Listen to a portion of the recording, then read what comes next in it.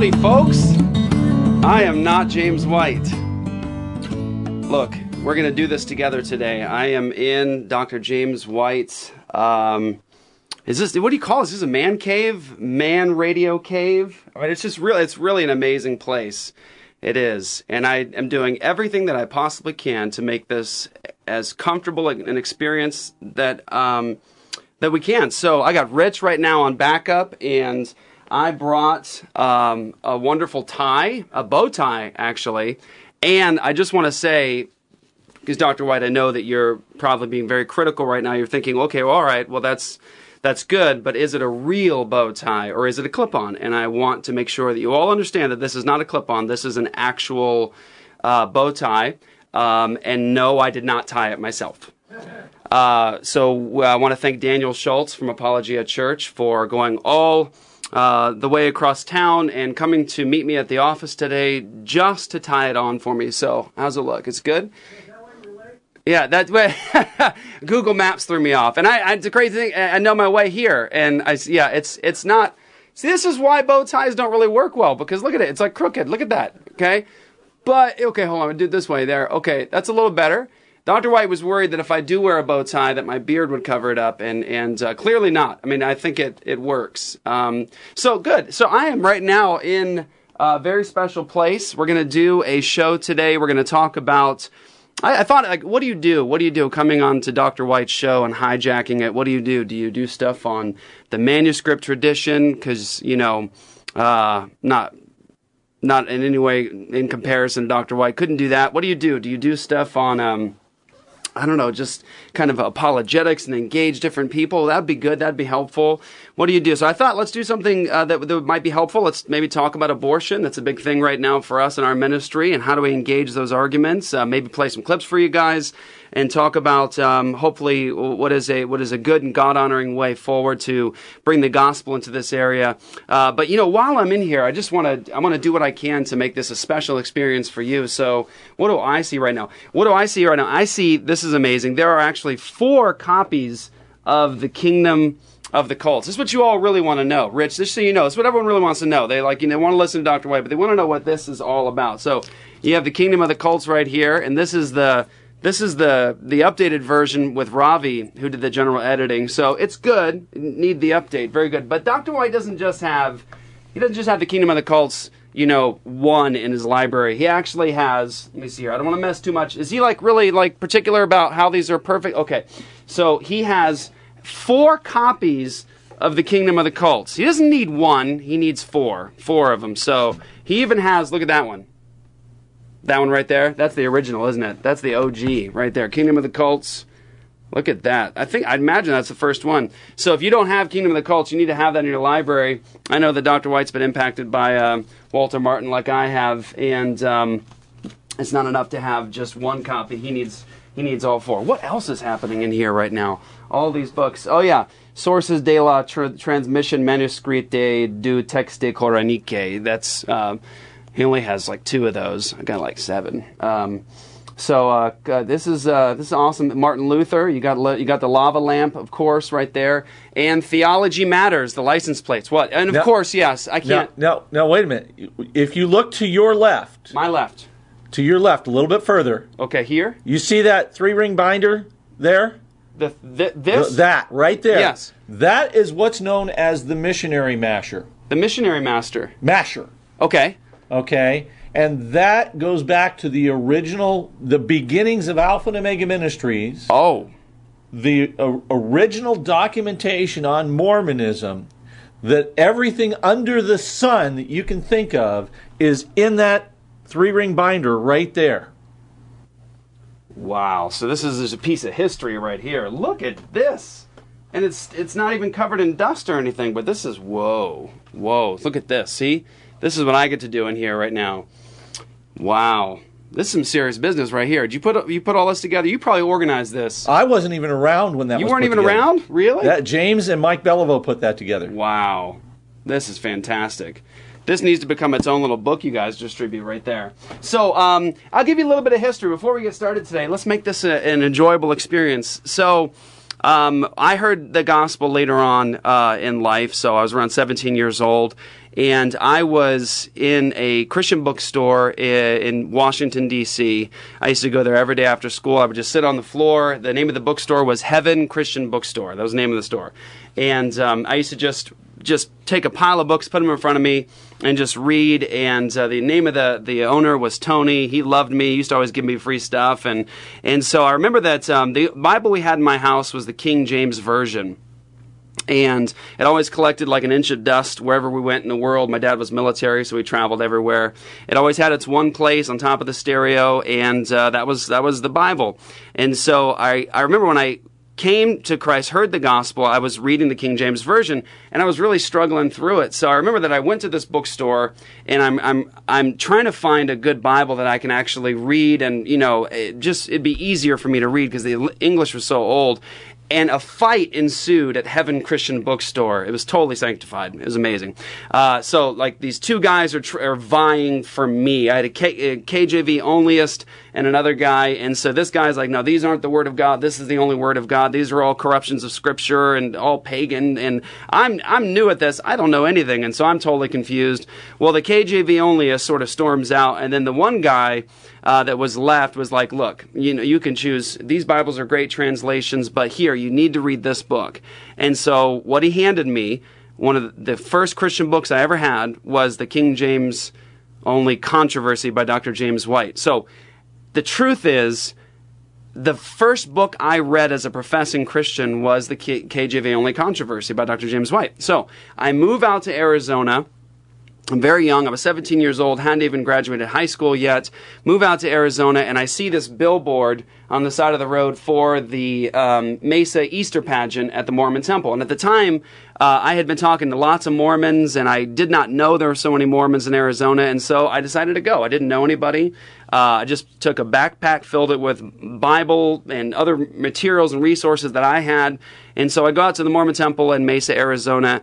And when I got out there, I was just in awe of the thousands and thousands and thousands of people that were out there. And so the interesting thing about this time, and I know Rich remembers this, is that like in 1996, Rich, people would actually engage you and surround you. You had Mormon missionaries that would surround you. They weren't afraid to talk to you. You had return missionaries. I mean, so I see these little huddles like down the sidewalk of Mormons surrounding Christians. And I do remember you, Rich. You were there that night that I was there.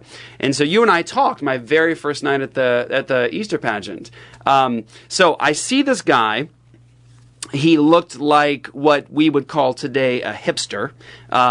This is scholarly James White. This is the old, like, he still had hair and the glasses. He looked like if you took him from then and now, people would say, oh, look, a hipster. Wonderful. Get him some espresso. And so I see this guy just engaging Mormons, and he's just answering questions, and they're all engaging him. He's just going one, and then the next one, and then the next one. And I was just like, wow, this is amazing. Praise God. What an experience. And so I was so taken in by the whole thing that you were standing there, Rich. And so I said, hey, who was that guy? Who was that guy? And you were like, oh, that's James White. And I was like, James White. Not James White, the King James Only Controversy. And you were like, yeah, that's Dr. White. And so that was my first time actually getting to meet you and Dr. White at the Mormon Temple in Mesa, Arizona. It was an amazing experience. And so since that time, many, many years, I have personally been impacted by Rich and Dr. White and this ministry. I mean, this ministry truly is shaping the world in many ways. I mean, this ministry has been the catalyst to start just a number of ministries, churches, church plants, men going into seminary. Apologia Church exists because of your labor and Dr. White's labor. That's the truth. And so it's an amazing experience and a humbling experience to be in this room right now. So what do you want to do today, guys? What do you want to do, Rich? You know what I do Thursday, Rich? When I come back on Thursday, I'm going to bring a trinket that I leave in here, and we'll see how long it actually remains. We'll see how long it's... No, I know what I'll do. This is what I'll do. I'm going to get a big picture of Dr. White and me, and I'm going to set it right back there and see if it moves. All right, so let's get to it, guys. Let's talk about ministry in the area of abortion. And again, thinking about like what would be a beneficial topic to talk about on the dividing line with all the really great years of resources that Dr. White has provided all of us on this show. What would be a good topic to talk about? And it's at the front. It's at the front of my mind right now. But I think it does represent something very, very serious for us to engage as Christians, because essentially when we go to the abortion mill as Apologia Church, what we're engaging with out there is very rarely, honestly, the Planned Parenthood supporter who is a professing Christian. Does it exist? Yeah, it exists. I mean, every once in a while you run into a person who professes to be a Christian who's a Planned Parenthood supporter out there, actually hostile, warring against us, trying to stop what we're doing. That happens. You run into the typical person who says that they're Roman Catholic and they're a Planned Parenthood supporter. But what we most commonly run into outside the abortion mill is people who are humanists, who are secularists, who are coming at this from a atheistic or agnostic perspective. And wouldn't that be the case if our educational institutions in the United States of America right now, public school, elementary, middle school, high school, or advanced education, we're talking about undergraduate degrees and graduate degrees, wouldn't it be the case if what is being propagated is essentially an atheistic or agnostic and unbelieving worldview? I mean, the truth is that this last generation has been raised in a worldview that is entirely opposed to Christ from soup to nuts.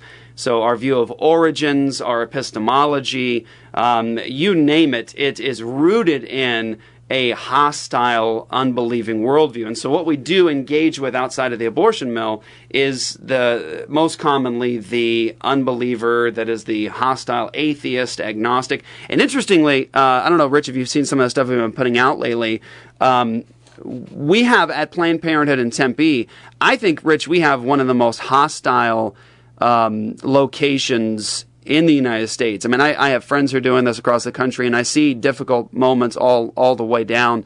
But I think our particular location that God has given to us is one of the most hostile imaginable. And the interesting thing about this location in Tempe is the people we're engaging with are professed anti-theists, just militant. But the interesting thing is they're also, many of them, members of the Satanic Temple of Arizona. So they're the kind of Satanists that are the humanist Satanists. They worship the ideal of Satan, and they actually say that they worship Satan through activism. And so that's part of their confession of faith, is that we worship Satan through activism. And what is the activism? Well, activism would be on issues like abortion, LGBT issues, those sorts of things, fighting against the patriarchy, all that. And so I think what would be beneficial for us is to engage that kind of unbelief, the atheist, the agnostic, the secularist, the humanist, because abortion really, for many of them, is their sacred right. It truly is. I mean, it is very religious in a sense for them. It's their sacred right. And so that's what I thought would be good for us to do. So let's spring into this just to give you a taste of what it's like. Let's play a clip from a discussion that I had about, this is about 2 weeks ago or so. We were outside of the Planned Parenthood in Tempe, Arizona. And again, this location is hostile, and it's becoming increasingly hostile every week that we go. There are Planned Parenthood supporters that are dedicated to this location to stop us from what we're doing. And I just want to say, for anybody who's new to this discussion, you're just maybe seeing me for the first time in this wonderful tie. We go out to the abortion mill to preach the gospel, to tell the truth about what's happening out there, and to offer help, love, and support to the women and fathers that go in. As a result of us going out for about the past 3 years, over 70 babies have been saved just from Apologia Church's work locally. That's just what we can confirm. That's just what we know about. We know that it's many more than that. And as a result of people just watching us do what we do and hearing it, we've had now over 130 ministries pop up across the United States to do the same work. I want you to talk about how that works. Yeah. Because some of this comes back to way back to the rationale of Operation Rescue. Yeah. And the idea of what happens when you interrupt that appointment and how that affects the actual abortion pattern. Yes. So it's interesting. Operation Rescue, all those guys in the 80s that were doing this work, where they were actually going to the abortion mills and they were blocking them. They were blocking them with their bodies. They were stopping people from going in. I mean, there were thousands of arrests when that took place across the United States. It really was a courageous effort across the United States from Christians, I mean, everywhere. I mean, I know John Piper was arrested a number of times, actually engaging in that exact work. He said he was in a restaurant. I think he said he was in a Pizza Hut in the 80s, and he saw the news was on, and he saw Christians, pastors across the country who were being arrested. And he says in his account of what happened, he looked over at Noelle, his wife, and he said, "This is right. This is right. This is what happens." And Dr. White, was he part of? Did he do the same thing? I knew. Okay, I know. Yeah, now we're going to talk just a bit about that today.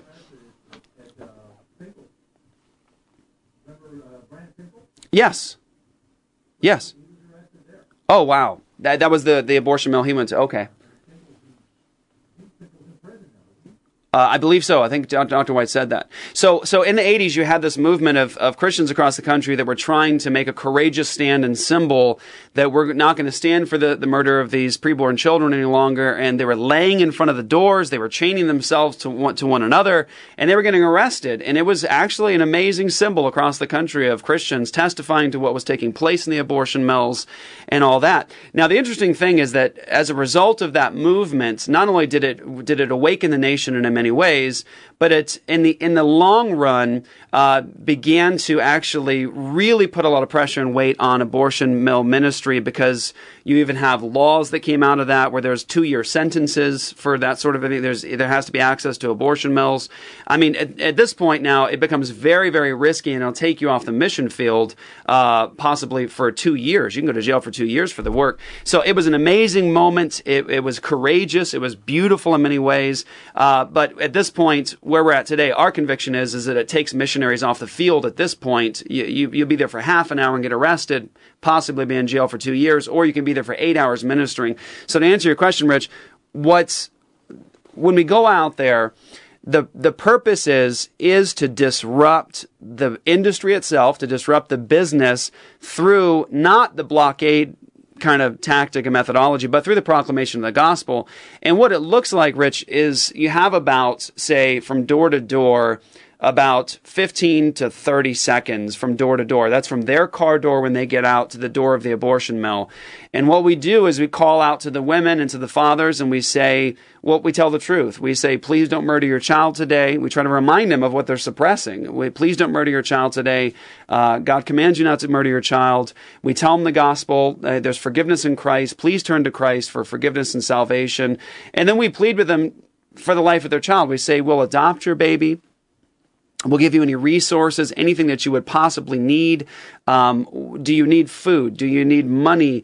Do you need shelter? Do you need medical services? I mean, we know of Rich. We know of a doctor in Arizona who will do the entire process from start to finish for free if they don't go in for the abortion. And so we offer all of these things. And so our purpose of being there is to be a light to the neighborhood, to the community, to let them know what's happening, to preach the good news to these women, and to save the lives of these children. And so, I mean, the amazing thing is that through God's grace, nothing special in us, and that's the truth, we've been able to hold some of these babies in our arms. That'll change you. I mean, it really does. My point in asking about the Operation Rescue, Ty, is a lot of people don't realize there was actually a reason for blockading the clinics. Yeah. And that reason was very simple. And that is, they looked at the statistics of if for whatever reason a woman doesn't make that first appointment, statistically there was a certain number of them that would not make a follow-up appointment. So by disrupting that first appointment, you statistically simply save lives. Right.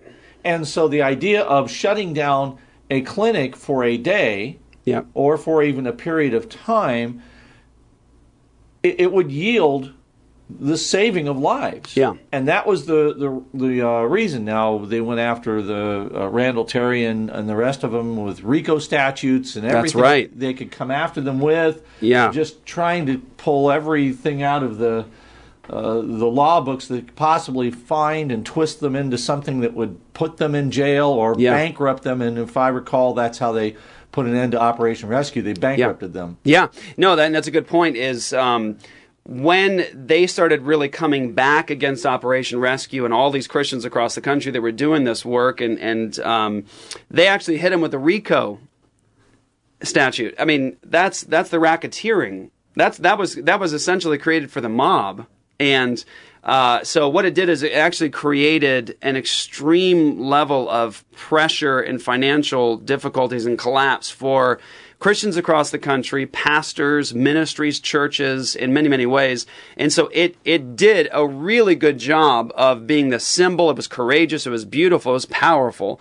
But as a result of that, what happened was the clinic started actually coming back against these Christians and those in this movement, hitting them with, there were people that had lawsuits of millions of dollars. Now, thank God, it turned out after they were actually penalized with it, and there were just now clinics across the country globbing onto this and just coming after these guys.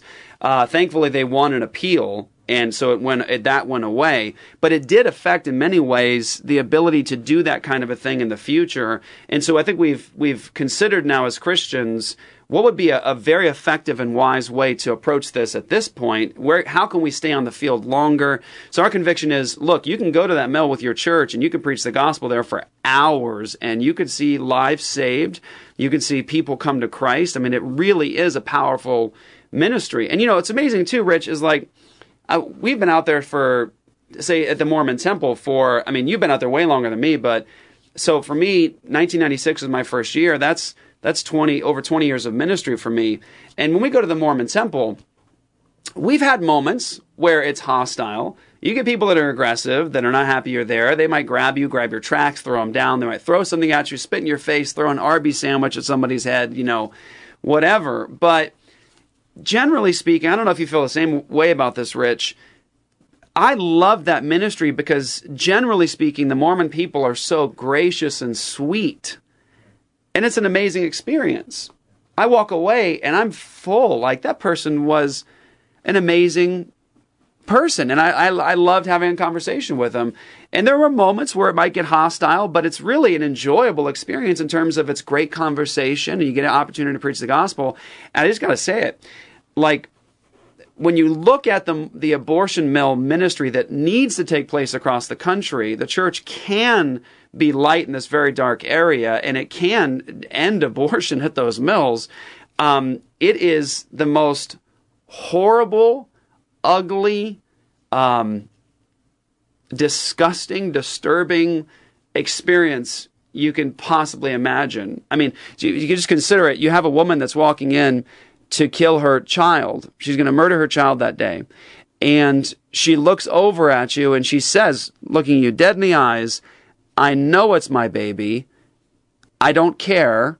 I know it's murder, and I'm going to do it anyways. All while she's, giving you the finger and walking into that door. It's a horrible experience because, your first time getting there, one of the things that happens often when you go to the abortion mill for the first time is people are all fired up. Yeah, I'm going to get to go to the abortion mill now, and I'm going to go out there and I'm going to minister there, and I'm very excited about it. And you generally see, I'd say, the great majority of people, their first time covered in tears because the reality of it sets in. I'm watching these mothers walk their babies into that door, and they're going to execute their children, and they're going to come out, and their baby's going to be dead.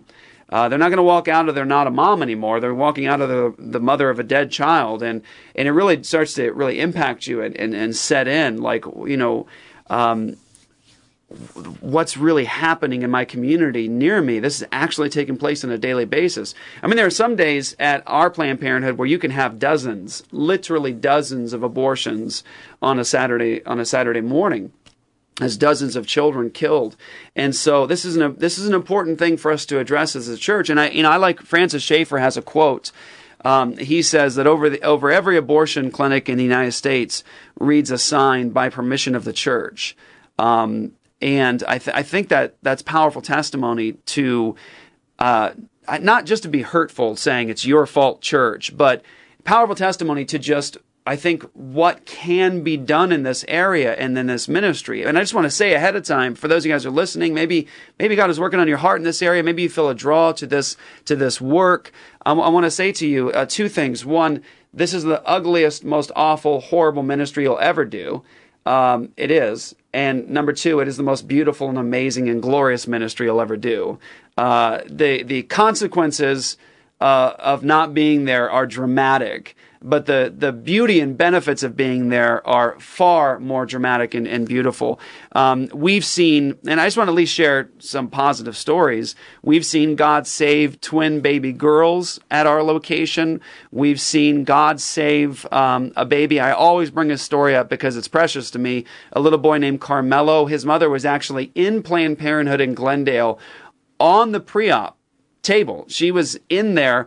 And because of us being out there and preaching the gospel and testifying to what was going on in there, the father ends up coming out. I won't share the whole story with you. It's beautiful. But just for time's sake, he comes out. He ends up talking to one of the believers that are out there. And he ends up running back into Planned Parenthood and telling them, demanding, saying, let me go in there to get my wife out. And they're like, no, you can't go in there. And he says, if you don't let me in there right now, I'm going to kick that door down. And they finally let him in, grabs his wife, drags her out. They come out and they're both bawling right there in the parking lot. This is all taking place right in front of you. They're bawling their eyes out in the parking lot. We're all crying. And he comes up, take his family that day to eat, took care of his family's needs. We babysat his other children for months. The churches across the valley came up with money to get his business back online. He was a landscaper. Somebody had stolen his trailer with all of his stuff for his business, which is one of the reasons they said they needed to kill their baby, was because they didn't have any way to support it. And so we provided all that. We said, we'll pay for that. So he got his business back online. We got his house, new furniture, babysat his children. And there's actually a sermon online you can see I gave. It's actually, praise God, for 3 years. It's the #1 recommended sermon on YouTube for 3 years now. It's the sermon that shocked everyone, and it's titled that because it's true. That's what happened that day. Nobody expected me to bring up a baby saved from abortion. The sermon wasn't about abortion, so it shocked everybody. But in that sermon, you'll see Tina come up with Carmelo, and she's just crying, saying, please do this. Please get involved. Please. She's weeping, and she says, if they hadn't been there that day, I wouldn't have my baby. So please do this work. And I could be here for the next 2 episodes of Dividing Line talking about amazing stories. But let me just stress one last time.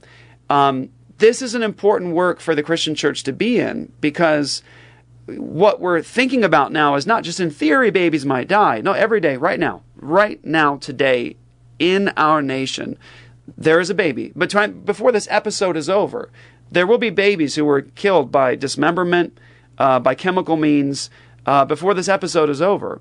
And what needs to be said here is that the problem is spiritual. It is inherently spiritual. It is that, well, God says, those who hate me love what? Death. Those who hate me love death. And that couldn't be seen more vividly than what takes place at that abortion mill, let me tell you. Their feet are swift to shed blood. Yep. Go to your local Planned Parenthood or Women's Center, and that's exactly what you'll see. But the problem is spiritual. The problem is a darkened heart. The problem is Romans 3. There is none righteous. There is none who seeks for God. There is none who does good. There is no fear of God before their eyes. Their feet are swift to shed blood. That is the problem across our nation. And I want to stress this, just as a minister of the gospel. The way out of this is not through compromising and assuming a position of neutrality in this, because I'm convinced of this, Rich. If, as a nation, we have killed 60 million children since Roe v. Wade, I'm convinced that if we ended abortion tomorrow and we just said, okay, we're not going to have abortion anymore, but we don't call it murder, we don't approach it for what it actually is, and we don't say anything about the past, I don't think we've accomplished very much in terms of changing the course of our nation. Where are we going? And, you haven't addressed the salvific aspects. Because, if you stop a nation from committing abortions, if your nation doesn't know Jesus, if people don't know Jesus, what have you accomplished? And so I'm convinced as a minister of the gospel that the answer to abortion in our country is not through neutrality, not through compromise, but it's through the proclamation of the gospel. What do we believe fundamentally, especially on this amazing program? We believe Romans 1:16, that it is the gospel that is the power of God for salvation. We have to allow the issue of abortion to be about the gospel. And why am I stressing that right now? I'm stressing it right now because over the last 40 years, the pro-life movement, for all of the amazing things that God has done, and in His providence and in His grace and power, the things that He has done to preserve so many lives through some of the labor and ministry of people who are in the pro-life movement, in many ways, it's been a failure to the degree that it does not stand on the Word of God and make the issue about sin and the gospel. You mentioned, Rich, and I've heard James talk about it. You've mentioned that Dr. White was heavily involved. He was arrested at an abortion mill, and that he had to eventually make his way out and allow a distinction to be made between what his message was and what was happening commonly in the pro-life movement. And that we know is you have a lot of Roman Catholics in the pro-life movement. And I thank God for every Roman Catholic standing for the life of a child. I thank God for that. But there is a lot of compromise in the pro-life movement in the sense that, and I'll play a clip for you in a moment here, even the vice president for the National Right to Life says that they don't want to call it murder, and they're not fighting for it in terms of let's fight against it as the murder of a child. And they even say things very clearly like, we want to take a backdoor approach. We don't want to use Christian terminology. We don't want to use Christian language. We just want to make this about biology. We just want to make it about that's a human life. And what I say to that is that I don't think you're spending a lot of time out on the streets. I don't think you're spending a lot of time communicating with the people in our culture today. You say to them all day, that's a human being. I can demonstrate it to you, not only from the scriptures, but also biologically speaking. It has all the biological components of a human being from conception. The only difference is size, level of development, environment, and degree of dependence. Biologically, human being. You could show it to them all day. You know what they still say? I know it's a human being, and I still have the right to kill it. Because it's a moral question. It's not a question of whether it's a human being. That's undeniable. It's irrefutable. At this point, abortionists don't go that direction. You see abortionists saying, yeah, I know I'm killing a human child, right? But I have a moral right to do it. So it's a question of like, whose law will you obey, right? My own personal law, the law of my little huddle over here at ASU, the law of this guy or that group. Whose law do we obey? Who gets to say that we shouldn't kill another human being in the womb? Because what you'll see on the streets, and you'll see it in our videos that we post, we record what happens out there so that the world sees it. We're trying to put light on it. You'll see people say, yeah, I know it's murder, and I have a right to murder my child. Yeah, I know it's a human being. So the pro-life movement will approach this many times. Not everybody. It'd be wrong to broad brush it because there are a lot of solid Christians who are considered pro-life and in a pro-life movement and cause. But they'll say things often like, well, we don't want to call it murder, and we just need to convince people of the biological aspects of it. Well, the problem is you're throwing all of that against a human heart that is fallen, right? It's a fallen human heart. And they're like, yeah, I know it's human, and I can kill it.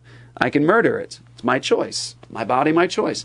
And so what I think needs to take place as local churches across the United States is we need to consider that we have to speak into this issue from a consistent Christian position, standing on the Word of God and biblical principles, actually making this about repentance and faith. Like that's a human being made in the image of God, and it's murder, and God commands you not to do it. And here's what Jesus did to save murderers. This is the story of Jesus. Now repent and believe the gospel. That's our approach. So you look like you're itching to say something.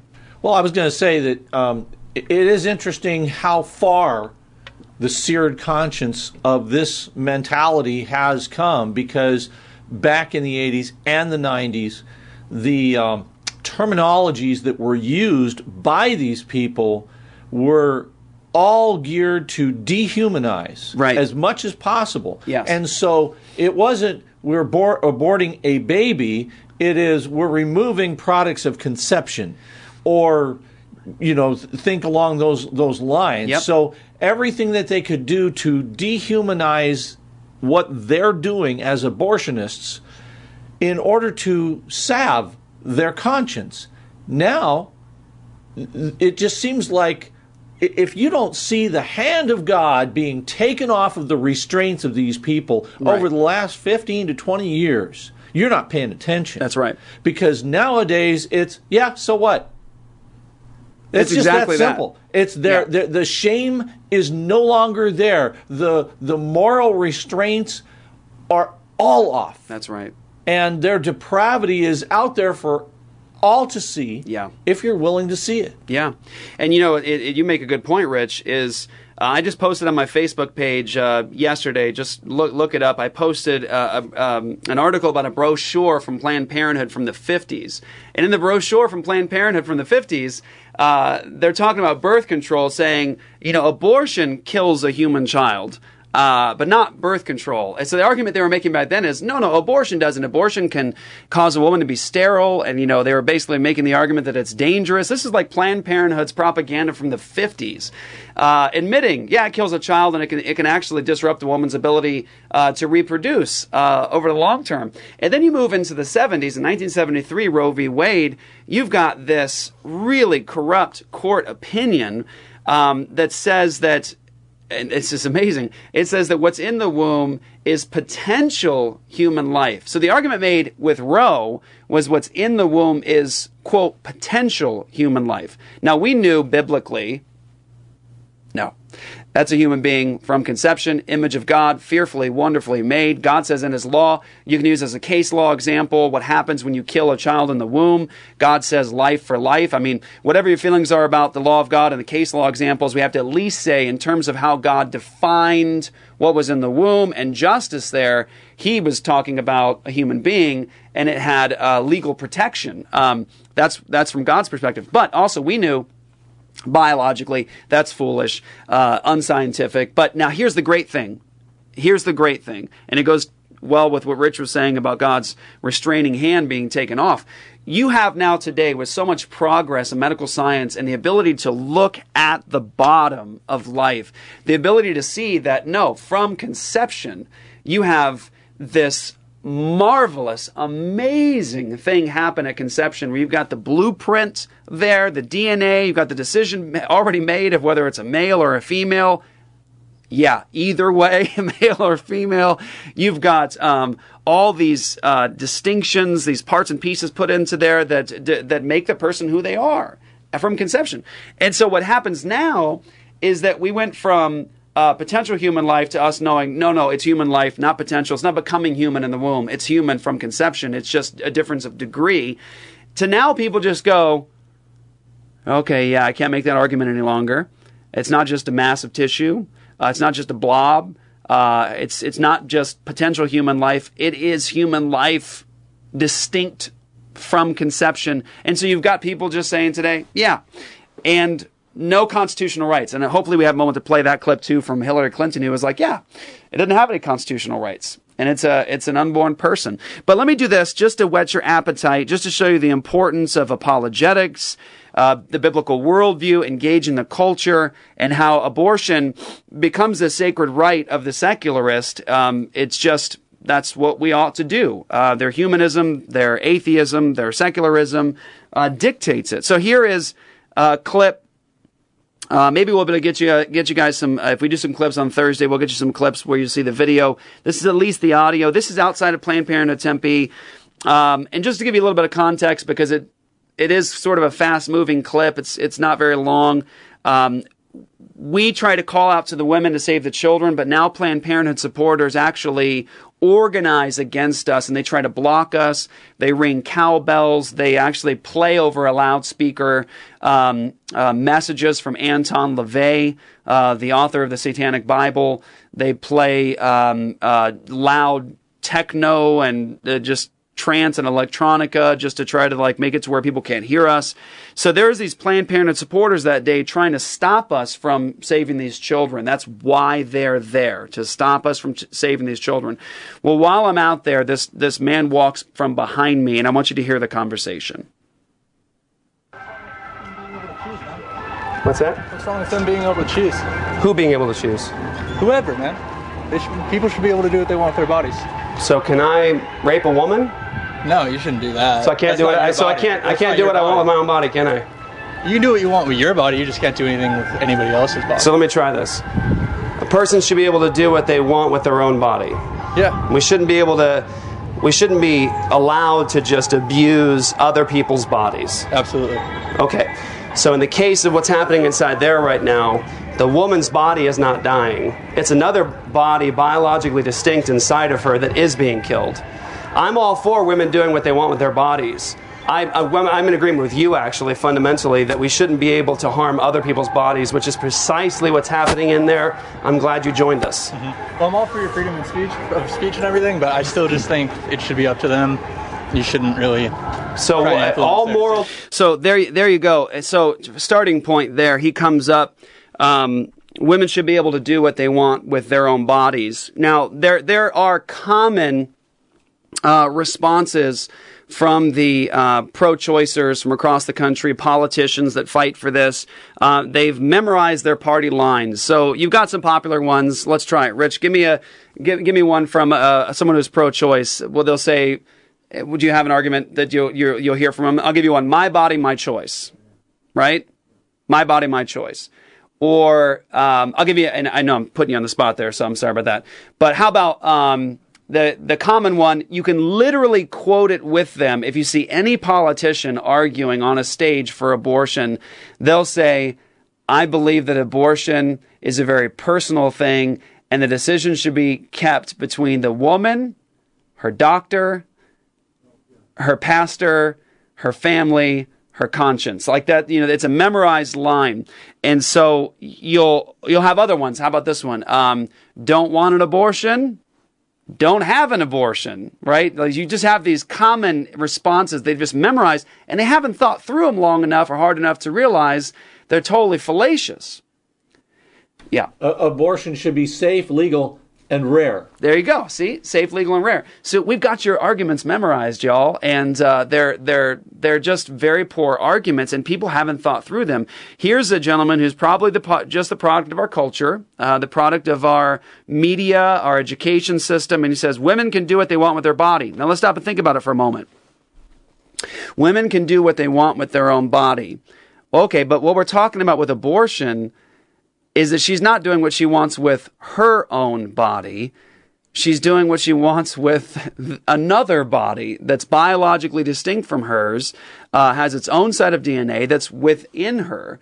But they haven't thought through it because it just sounds so good. Why? Because it pulls on your emotional heartstrings. Who doesn't want to do what they want with their own body? And by the way, I actually happen to agree that the government shouldn't impose upon me to tell me what I can do with my own body in terms of my own personal decisions for myself, right? I mean, I think a person should have the right to cut off their own hand if they want. It's ignorant. It's not wise, but I personally don't think that the government should tell me how I can dress myself, what I should do with my own personal body. However, where does justice now start to come into play? And where does the question of government involvement come into play? It's when there's an injustice perpetrated upon another human being, when somebody else is a victim. That's where we start talking about justice and victims' rights and those sorts of things. But this gentleman hasn't thought through that. He just says a woman can do what she wants with her own body. And so I demonstrated to him, well, I believe that too. But what's inside of her is biologically distinct, and that's what's dying. So when a woman walks into an abortion mill, and the argument is made she's just doing what she wants with her own body, well, if if abortion affected her own body, then she'd be dead. She'd be the one dying inside. But it's her walking out. So there was another body that was killed within her. But let's go on here. Decision should just be up to anybody? Yeah. So we should be able to molest children? Free will. We should be able to molest children? We should be able to molest children, rape women? No. That's what you said. You still have to have morals. Morals are important. Where's this too. come from? It's just life, man. It's just life, bro? Yeah, it's life. It's just life, bro? Yeah. Just morals are just life, bro? Yeah. Okay, so the child molester in the cage right now that we've caged up, who kidnapped and dismembered a small little girl after raping her, we put him in jail. Do you think he should be there? Oh, absolutely. But he lives by a different moral code than you. Right. He believes that what he did is a good, moral, happy thing. Not necessarily. He got pleasure from it. Well, there's lots of people today that are pedophiles that enjoy it. Why don't you let them have their way? Free will, bro. A lot of the times, that's usually a psychological issue. Who says it's a psychological issue? So the scriptures teach us, Proverbs chapter 26, verses 4 and 5, in terms of how to respond to the fool. The Bible says, "Don't answer the fool according to their folly, lest you be like unto them." You can tell which version I memorized that one in. But don't answer the fool according to their folly, or you'll be like them. That is to say, don't act like them. Don't take their presuppositions. Don't take their starting points. Don't behave like them. Don't answer them according to their folly, or you'll be like them. And then the other part of that sounds like a contradiction. It's not. It's a twofold method. It says, answer the fool according to their folly, lest they be wise in their own conceit. And that is to say, you want to step into their position, into their argument, and show them its consequences. And so when this gentleman moved from she can do what she wants with her own body, you demonstrate, but it's not her body that's being affected. It's the body of the child. Now, there's no response given to that. He just says what? He says, no, I still think she can do what she wants. And that's the point. That's really the answer, is that she should be able to do what she wants, even with the life of a child. That's really the argument. And so when you ask this gentleman's agnostic, when you ask the agnostic today, well, what do you mean she should be able to do what she wants with her own body? Is there some moral reason for that? Is there a moral ought that she can? I mean, where do we get this? And his answer is what? Something objective, something outside of himself that everyone should appeal to, something outside of his own personal preferences and likes and dislikes. No, he just says it's just life, bro. Like it's just life. Like that's just the way things are. It's just that way. Now imagine if a Christian argued like that. A Christian is challenged on a moral question. Why do you think this is the case? Or why do you think that this is true or that's true? What if a Christian responded to the secularist in that way? That's just the way it is. What if a Christian said something that was along those lines? Just 'cause. I mean, that's really the answer this gentleman gets, is how come she should be able to do this? Well, just 'cause. 'Cause free will. Because life, bro. And so, onward. Here we go. Scientists. You're talking about brain gas? Biochemical responses happening in the brain? Neurons? Neurons are firing? Yeah. So you're talking about a condition that's happening in the brain of evolved protoplasm, and the decision led to certain activities, and you're condemning the activity that came from the brain gas. No, I'm saying that right there can sometimes be affected like a disease. And sometimes it's brain people gas, don't really have a control over but that. it led to an activity. You're saying the activity is wrong. Oh, absolutely. On what basis is the activity wrong? You shouldn't do anything Are you an that to atheist? somebody else. Agnostic. You're an agnostic? Yeah. Okay. So, coming from an agnostic worldview, on what basis do you call anything wrong? So what's interesting is when he talked to the issue of, say, the pedophile, because remember, we're going from she can do what she wants with her own body, and then, well, it's not really her body, to, well, she should be able to make her own moral decisions. And so where do you get that from? What's right and what's wrong from your perspective? He talks about pedophilia as though there was something wrong with it. From his perspective, how do you come to that conclusion? How is there any ought in your perspective, in your worldview? I mean, you look down at the pedophile and you say, I don't like this moral behavior over here, but how do you get to charge him with any wrongdoing? How do you get to condemn the pedophile in your worldview? I know how I do it as a Christian. I know exactly how to do it as a Christian, but from an agnostic perspective. And so what he says, well, that's, generally something psychologically wrong. Science shows us there's something maybe mentally wrong. But there's a problem there, and that's from his perspective, we're all protoplasm, and what's happening in between our ears is just neurons firing, chemicals are going off, biochemical responses.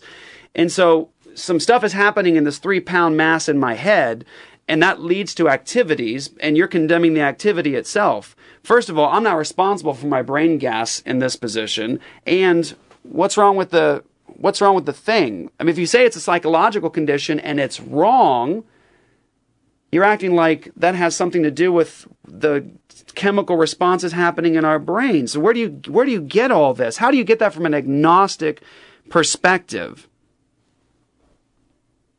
Anything wrong? What do you mean by that? You're an agnostic. Right. So you don't know. True.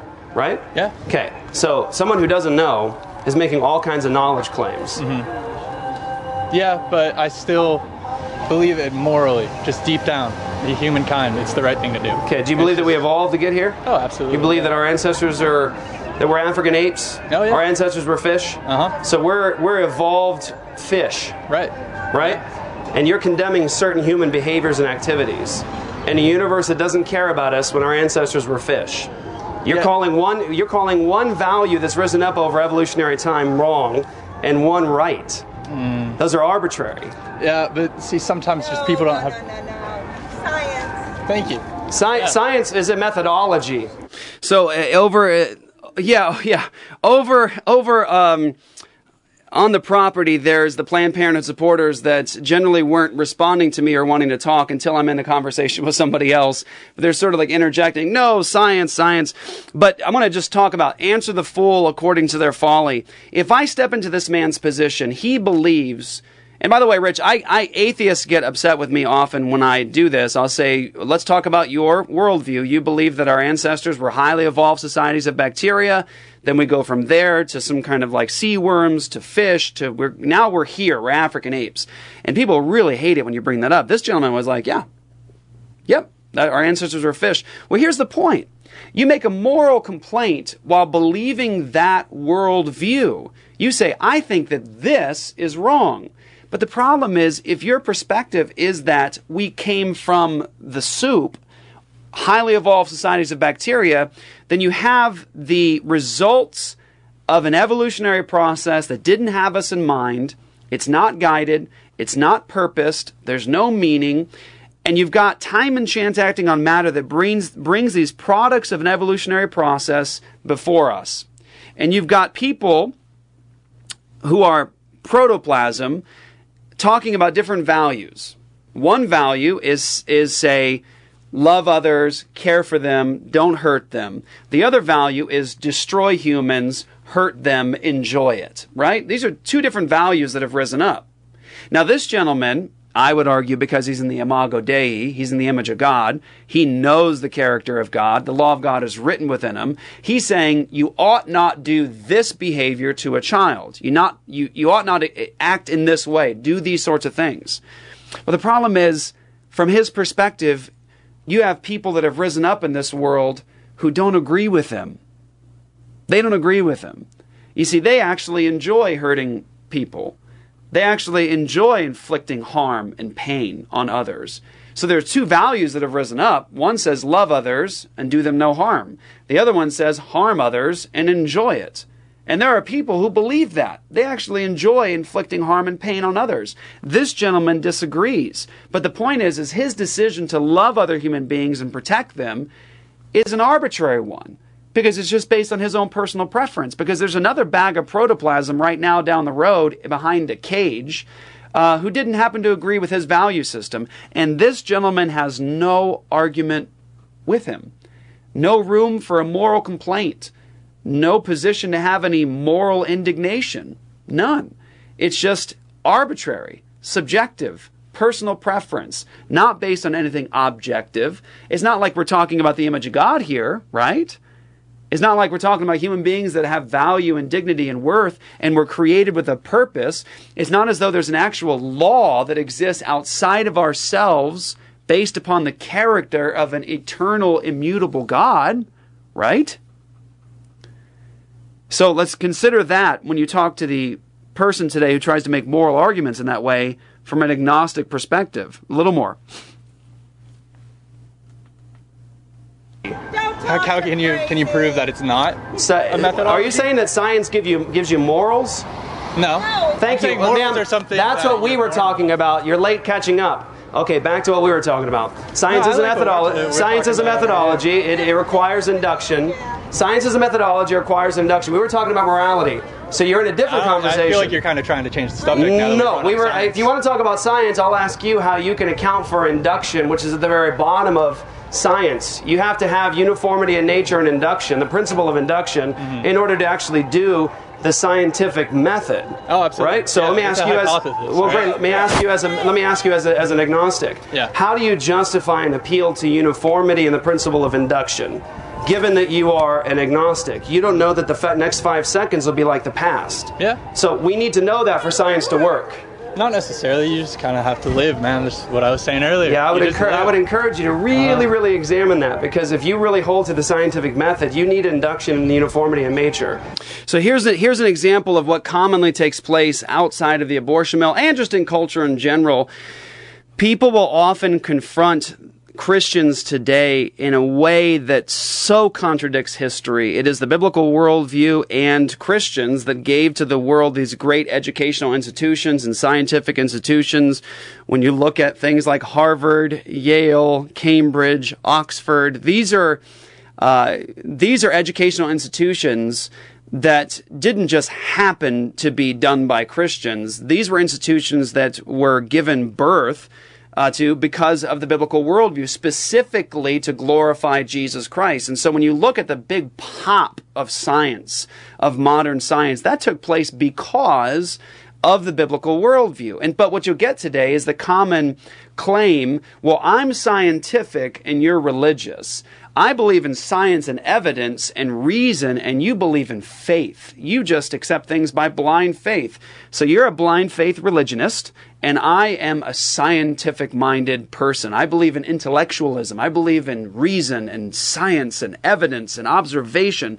Well, here was an opportunity for this gentleman to actually demonstrate why that matters from his perspective.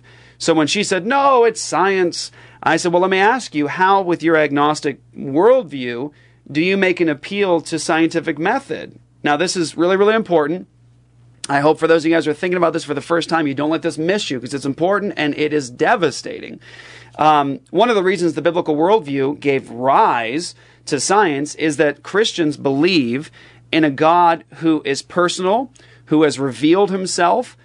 He has told us things that we can be certain about. And what he says about the world is that he purposed it, he governs it, and he carries it along to its intended destination. So what did that give Christians? That gave them a perspective on the world and life that was this: I can actually depend upon nature to be uniform. I believe that nature is law-like because it's governed by God. I believe that I can actually observe the world, I can test it, I can use my reason, because that's what God is like. God governs the universe. How do I know it? God has revealed himself. He's revealed himself in creation, in his Son, in his Word.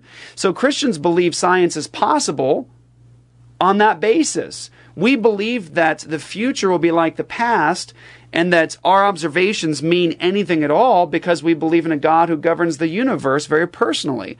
Now, this gentleman says science, because science. And my question to him was, very simply, the scientific method depends upon induction, that nature is uniform, that the future will be like the past.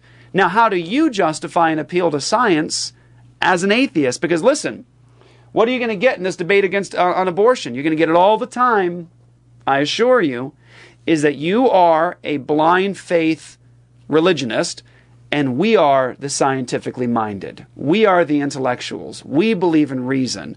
Now, here's an opportunity for a man to go past the quip, to go past just the claim of science, and to give a reason for it. And here's what he says. Sure. What you don't see in a science textbook is, we need science, bro. Just 'cause. You don't see it in a science textbook. That's true, but when you're trying to come at me after you're yelling at them... No, I'm not coming at you, bro. Obviously, I can't bring science as the first thing to you. I'm asking you as an agnostic to justify it. Justify an appeal to induction. We need the future to be like the past. We need the universe to be uniform. How would humankind progress? How would you get from the fish? I don't think how would you're you get catching from me. the fish to the human now, and from what we're going to be? I mean this respectfully. I don't think you you're. understand what I'm saying to you. So science depends upon the uniformity in nature. We have to do things based upon observation, right? Yeah. So we examine a cell, we examine DNA, biology, we examine something, and we recognize that there are repeated patterns, that the future will be like the past. Past experiences showed us one thing through observation. Therefore, we now move from those past experiences to project into the future what will be in the future. Right. That's the basis of science. So I'm asking you as an agnostic who believes that your ancestors were fish in a purposeless, unguided universe, how do you justify and satisfy the preconditions necessary for science in the uniformity in nature when you believe that we live in a godless universe that's not governed? I didn't say that. Godless is atheist. Agnostic, it means that I just don't believe. I don't know. So you live by faith, right? Yeah, blind exactly. faith. I just kind of go with the flow. You live by blind faith. Yeah. Yeah. Right. That's not the Christian position. So there you go.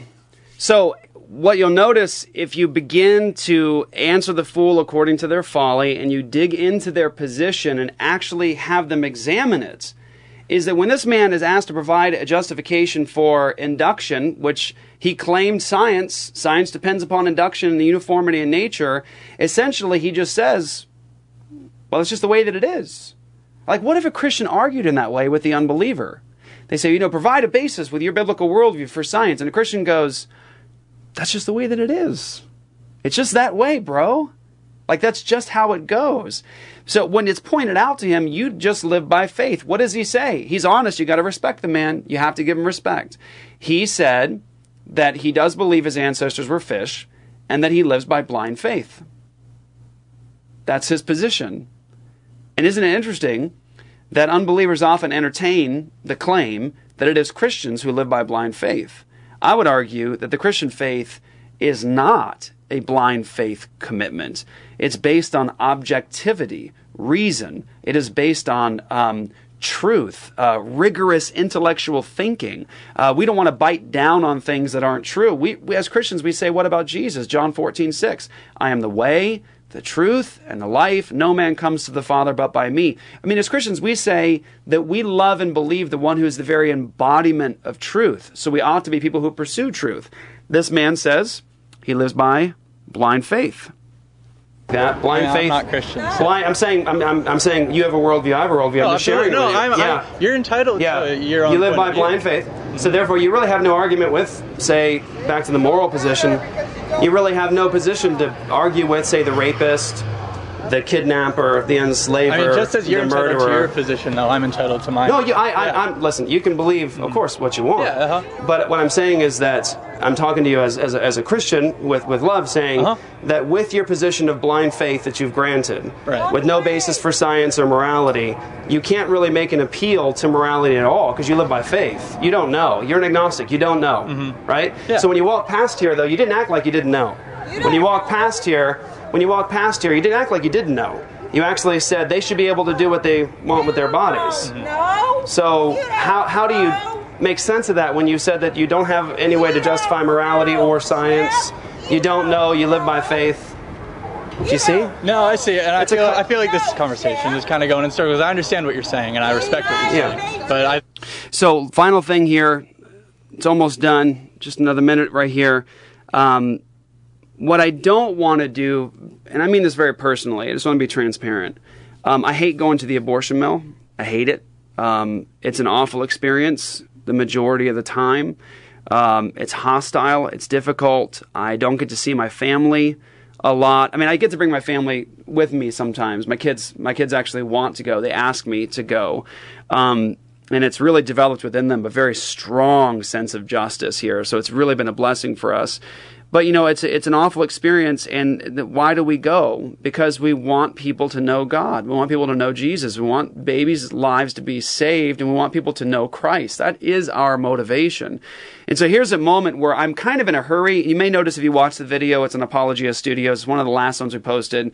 You might notice I'm kind of in a hurry with this guy. Like I am being fast with him and direct, and I'm showing him his position as quickly as I can that is foolish. Like when I say it's just that way, bro. Like I'm trying to point out like how silly it is what you're saying to me. I'm trying to go as fast as I can, but I didn't want this man to leave with just there's a refutation, like you're done. And I turn back around and neglect his greatest need. We shouldn't do that. And I'm not always going to do everything right. I'm still developing as a Christian and as a minister, and I pray that God continues to shape me and grow me in how I reach people. But I just want to say, I believe that this is what it's all about. So here's where he's about to walk away. We're just going to keep going. Well, I want you to know, just my name is Jeff. Jonathan. Nice to meet you, Jonathan. Nice to meet you, man. Just want you to know why we're here, just so you don't, walk away not knowing.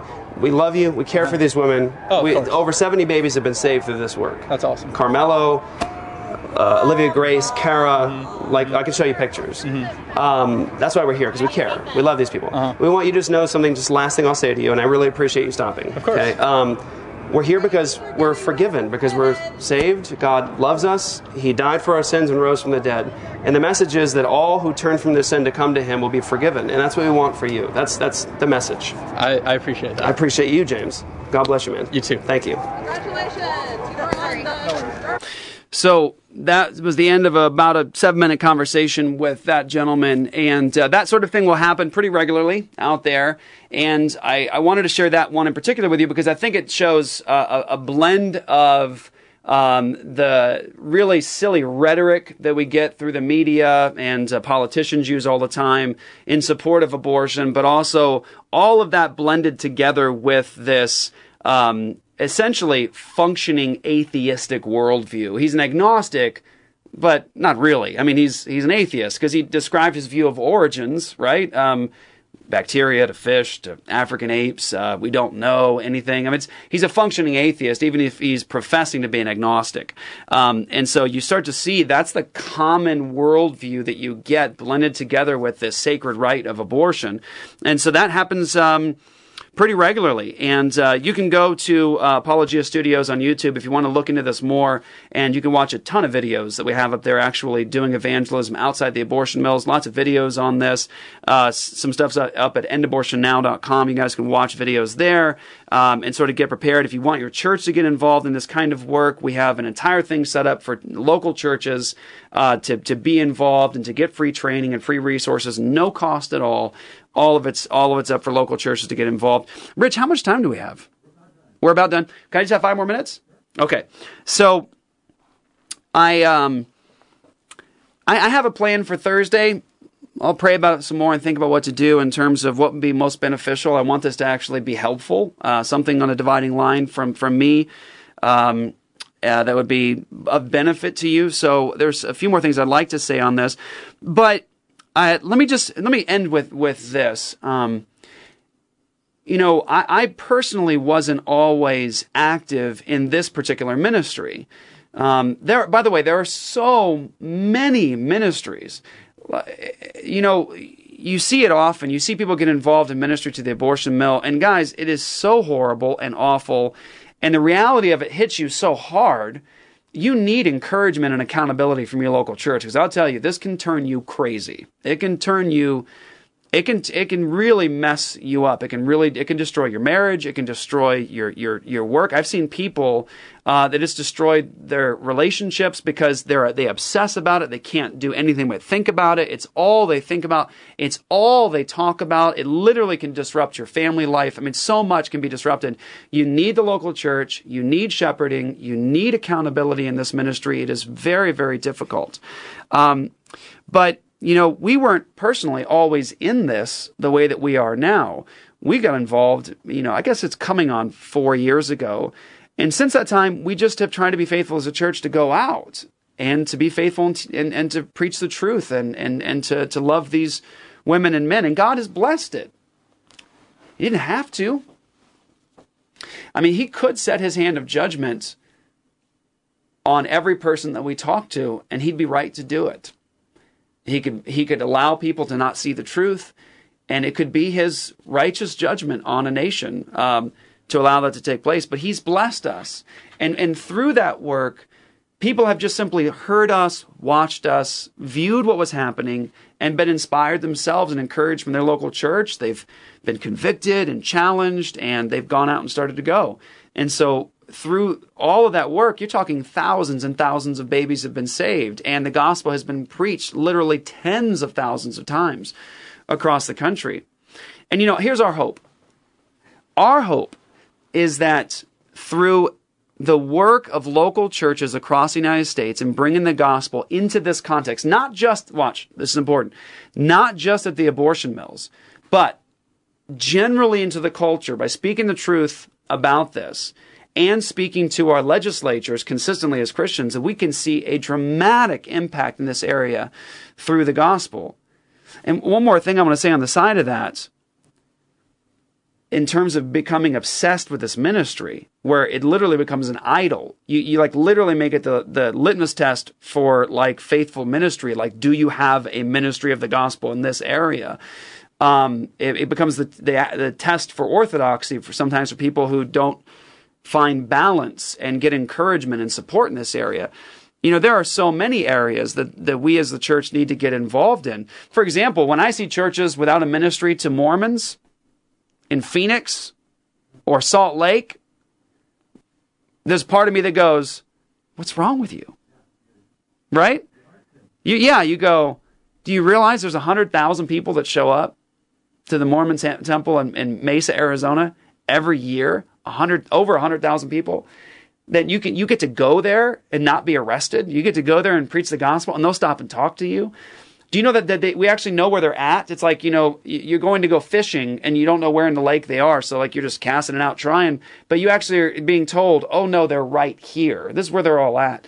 So there's times where like, I think it's a wrong response for me to make now the test for orthodoxy or faithfulness for a church in Phoenix as to whether or not they have a ministry for Mormons, like a specific ministry like me. Do I think it's important for them to get involved? Do I think it's important for them to go? Absolutely. And I want them to go and be encouraged to go. But we lose balance when we start saying, you're not doing the ministry that I'm doing exactly like me, so therefore you're not orthodox, you're not faithful, you're sinning against God.